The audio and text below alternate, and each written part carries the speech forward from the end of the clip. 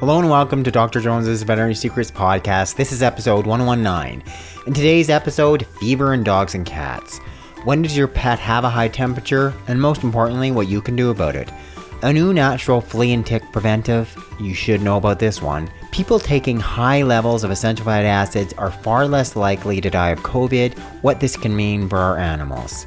Lastly, fern leaf. It was used as a medieval cure for dandruff, and it can also be helpful for many common pet conditions. Dr. Jones's Veterinary Secrets is on all your favorite podcast apps, including Spotify, iTunes, and Stitcher. I'd love it if you'd subscribe to my podcast and leave a review. Questions or suggestions, feel free to post a comment about this podcast episode on the blog at www.theinternetpetvet.com. I encourage you to get a copy of my new free book, Natural Health for Dogs and Cats, in which I share the most important remedies to keep your pet healthy and naturally treat disease. You can get your copy by going here at www.veterinarysecrets.com. Now let's get right into today's podcast. Fever in dogs and cats. What are the signs? Signs and symptoms of fever in dogs and cats include the primary one of having an above normal body temperature. Your pet may have a decreased appetite and lower energy. Your dog or cat's ears can be hot to the touch, and they may pant excessively in the house. Some pets will shiver, others can have an elevated heart rate. It's all much the same signs that people have with a fever. What are the causes? A fever is usually caused by a bacterial or viral infection. Having a high temperature makes it much more difficult for the bacteria or the viruses to grow in the body. The problem with the fever in pets is they'll often stop drinking. Dehydration then becomes the primary concern.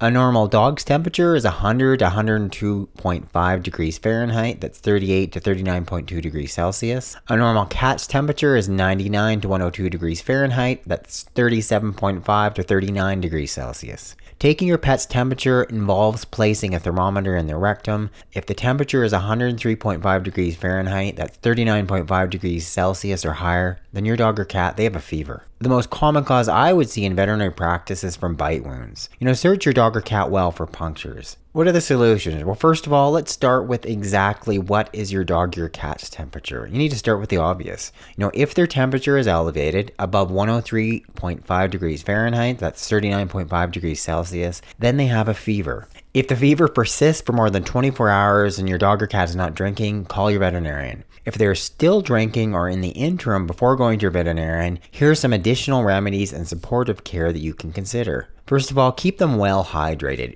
offering plenty of fresh water in different spots around the house. If your pet is refusing to drink, use an eyedropper or a turkey baster to squirt water into the side of their mouth. Minerals often become depleted when your pet is dehydrated. For an added boost, consider Pedialyte. It's an electrolyte solution available from your pharmacy. Some pets prefer chicken or beef broth or tuna juice. Give them whatever works. And consider learning how to give subcutaneous fluids. This means you're seeing your veterinarian, you're getting an IV fluid bag, you're getting a drip set, and you're actually giving your dog or your cat a small amount of fluids in between their shoulder blades where you're putting a needle. It's just given under the skin. I often did this in veterinary practice, and many times I showed clients how to do this with their dogs or cats at home, and it's actually very easy. I do have a video on YouTube. It shows you exactly how to do this, and I encourage you to go to my channel at www.youtube.com/veterinary secrets. Call your vet. If the fever is persisting for more than 24 hours, your dog or cat's not drinking, call your veterinarian.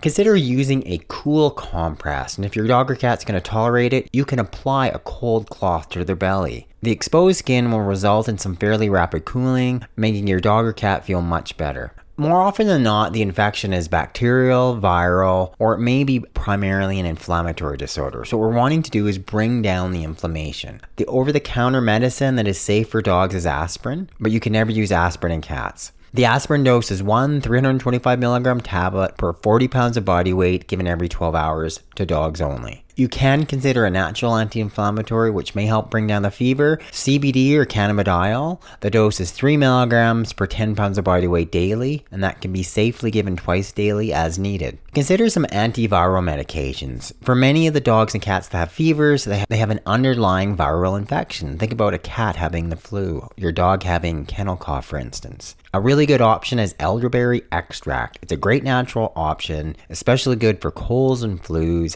safe for both dogs and cats. The elderberry extract dose is 100 milligrams per 10 pounds of body weight twice daily. Consider honey. It is a very effective antibacterial. It's also been shown to be beneficial against some of the viruses. Super safe for both our dogs and cats. I found it to be very helpful for many animals that have underlying urinary tract infections, many animals that have coughs. The honey dose is a half a teaspoon per 10 pounds of body weight once or twice daily. Lastly, a couple homeopathics to consider. One is a Parsulf. We used to use this often for cats that have abscesses. The dose is 130c capsule per 10 to 20 pounds of body weight, 2 to 4 times a day for 7 to 10 days. And then as I said earlier, if this fever is persisting, your dog or cat is not responding, it's been more than 24 hours, then go ahead, see your veterinarian, have them do an exam, appropriate workup, and figure out exactly what is the underlying cause. A new natural flea and tick preventive. Well, this isn't really new, but now there's new research showing that it works. When I first started in vet practice, I kept hearing from clients using brewer's yeast, garlic, to help keep fleas and ticks away. And I'm like, does that really work? Initially, I would tell clients, one, I don't think it's going to be helpful. Secondarily, I was concerned about the garlic. Turns out I was probably wrong. Even today, if you go search for safety of garlic in dogs, the first thing that's going to come up in Google is something that comes from the Merck Vet Manual saying that garlic and other members of the aluminum family, including onions, they contain thiosulfate, which is toxic to dogs, but not to people. I'm like, okay, is this true? Well, now you can actually look at some more recent studies, and here's one super interesting one titled The Safety and Efficacy of Aged Garlic Extract in Dogs. What they found in their conclusion is that the long-term administration of aged garlic extract at a fairly high dose, 90 mg per kilo per day, did not show any adverse effects in dogs. The results suggest that aged garlic extract might safely contribute to the health of dogs, provided that it's used at the appropriate dose. Okay, things have changed. You now know that it's safe, but can it really repel fleas or ticks? I don't know. This comes out of Cornell. They said that garlic is a food crop with documented therapeutic and pesticidal effects. And now the EPA has certified a garlic product as a natural insect repellent. It's called Garlic Barrier. It's a very strong liquid garlic extract that mixes with water and is sprayed on farm and garden plants to keep insects off. In the statement from the company, listed as being completely safe around people, pets, animals, and fish when used as directed. But will this garlic repel fleas and ticks? Well, I'm starting to incorporate that in my own dog and cat's diet. The standard amount for a clove is about 1/4 of a clove for 10 pounds of body weight daily. You could also make your own garlic spray. This includes minced garlic, mineral oil, lemon juice, and cheesecloth. Mince a few cloves of garlic and cover them with mineral oil. Allow them to sit and soak for 24 hours. After they're done soaking, remove the minced garlic chunks and mix the oil with 2 cups of water and 1 teaspoon of fresh lemon juice. Strain everything through a cheesecloth and add this to a spray bottle. So there you have it, a flea and tick preventative based on garlic, which is now shown to be safe and potentially very beneficial to our pets. I want to talk about this one recent study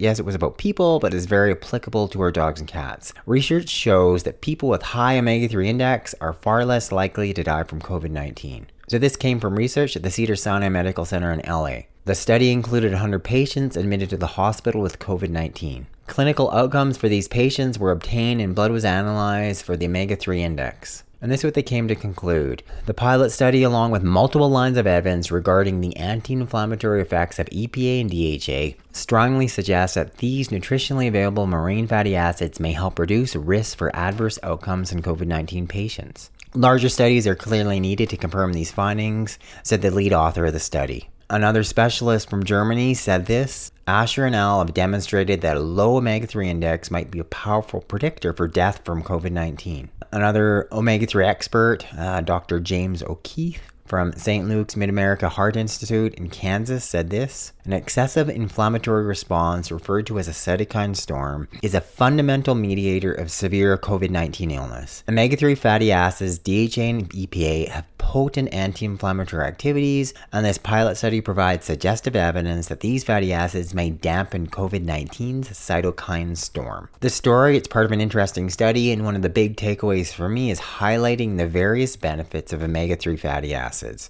as in better heart function, decreased inflammation, stronger stronger immune response. All of this can play a role if your dog or cat is fighting off a viral infection. I now have a concentrated omega-3 supplement in the form of krill oil. Krill seems to have the most concentrated forms of the anti-inflammatory omega-3s, EPA and DHA, and many animals respond especially well to it, as in they have less itching if they have an allergy. Regardless, I think it's worth a try. You can try it by going to www.theomega3supplement.com. The last part of today's podcast, it's about ferns. There is a fern leaf that was used as a medieval cure for dandruff, and it may also help your dog and cat. New evidence suggests that fern leaf tea was used to treat ailments such as dandruff, hair loss, and kidney stones during medieval times. Archaeologists, they uncovered the body of a male dating back to the 9th or 10th century, where traces of cells from the leaves were found in the plaque of his teeth. Written descriptions which date back as far as the 1st century say the plant was used to help symptoms of non-life-threatening diseases. Historical records show that people made fern tea by infusing water with fresh or dried leaves, sometimes using orange skins for flavoring. The interesting thing about this fern, it was a specific type of fern called the maidenhair fern, and it's been very well documented as a very important herb with an array of different medicinal benefits. So this one big review study, I didn't realize this also was used in the Middle East. This came from Iran. They said that maidenhair fern exhibited to possess all these different potential properties. Anti-diabetic, so benefits for diabetes potential in our pets. As a painkiller, it has antibacterial, antifungal properties, important as being a natural anti-inflammatory. It can be used as a diuretic in terms of help removing fluid, aka when we're talking about using dandelion leaf, say for animals that have heart disease, as well as being an antidiarrheal. A whole array of different potential properties. The point I'm trying to make here is a plant that we've never even thought about or discussed. We see it was being used for medieval man, hundreds and hundreds of thousands of years ago. And now we're looking at it as a possibility, as a treatment for some of the more difficult diseases to treat in people, and as well applicable that to our animals. And I love learning about new things. I love being able to teach you guys about new things. Something I'd never even thought of or heard of, right? I look at ferns all the time and I wonder if those have any medicinal properties. And sure enough, they did, and they do. So thanks you guys for listening to this edition of the Veterinary Secrets podcast. This is Dr. Jones. Questions or comments, either one, you can leave a comment on the blog at theinternetpetvet.com. Also feel free to send me an email at podcast@veterinarysecrets.com. I'd love to hear your suggestions for future podcasts. I'm back to publishing regularly after taking a little bit of a break for summer. I hope you're doing okay. I hope your dogs and cats are doing well as well. And I hope you're finding this helpful. Once again, thanks for listening. I will be talking to you again soon. It's Dr. Jones.